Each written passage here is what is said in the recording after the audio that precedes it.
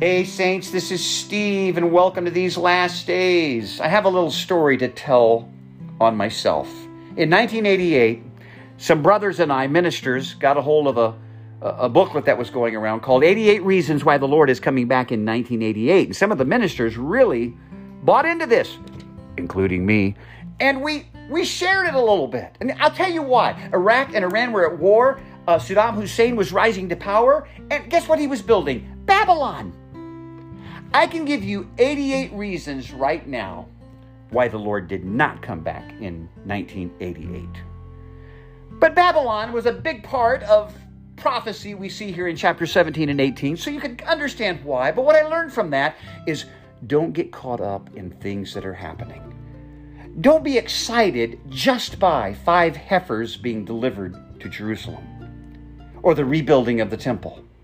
Don't be excited because you just see more wars, more rumors of wars, more earthquakes happening on the earth. That should not be the reasons or the events why we get caught up in the Lord's coming. He says, my nature is to come as a thief. You do not know the day or the hour. Just look at me. Behold me. Not events, not things. Get excited by just spending time with me. Amen. Here in Revelation chapter 17 and 18, we see Babylon.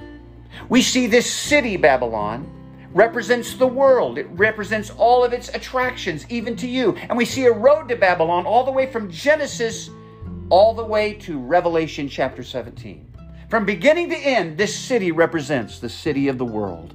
All the riches, all the enjoyment, the sinful pleasures, of course, too. But I think for us, many times as believers, it's just what the world has to offer. It's all the things that just we love on this earth, that just tie us down to this earth, that we go into debt for on this earth.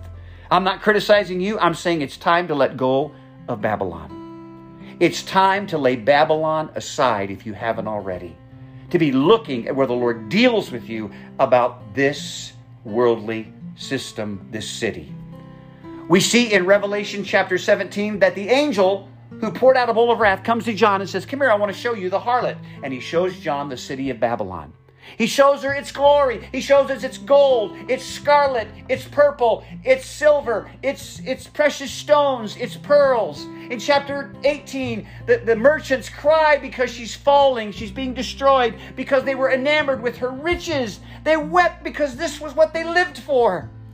They brought ivory. They brought wood, expensive wood. They brought spices. If it were today, we'd be describing all the things that are associated with riches. The most expensive cars. The most expensive gadgets that man can have on the earth.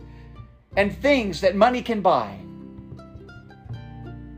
These merchants had wrapped themselves up into the treasures of Babylon. And the other thing I want you to see about Babylon, this city, it is externally beautiful. But verse 2 says she's falling. At her core, she is full of unclean demons at its core. Be careful what you entangle yourself with in this life, the affairs of this life.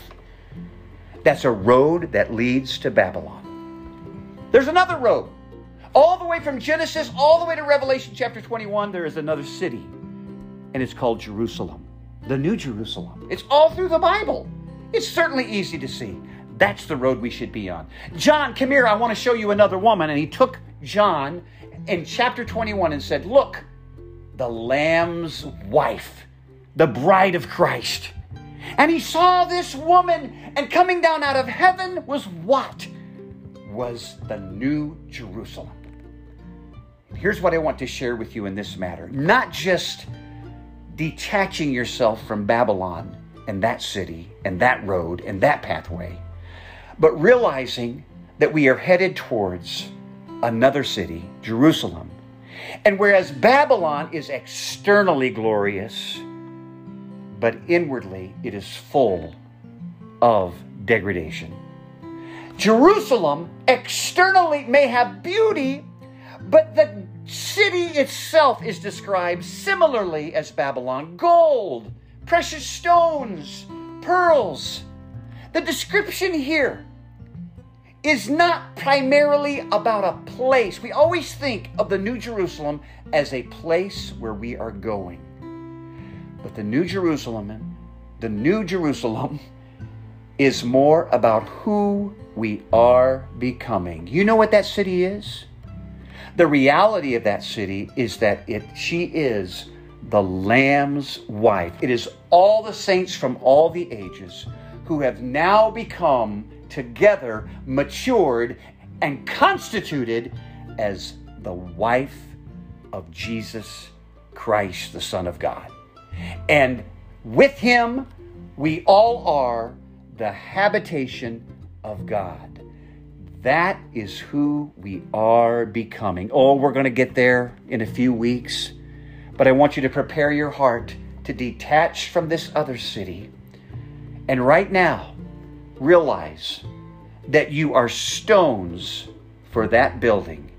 And right now, may we become built up with the disposition of the Lord in all of our dealings, that we might become that dwelling place for all eternity. It's not where we're going, it's who we are becoming. Amen.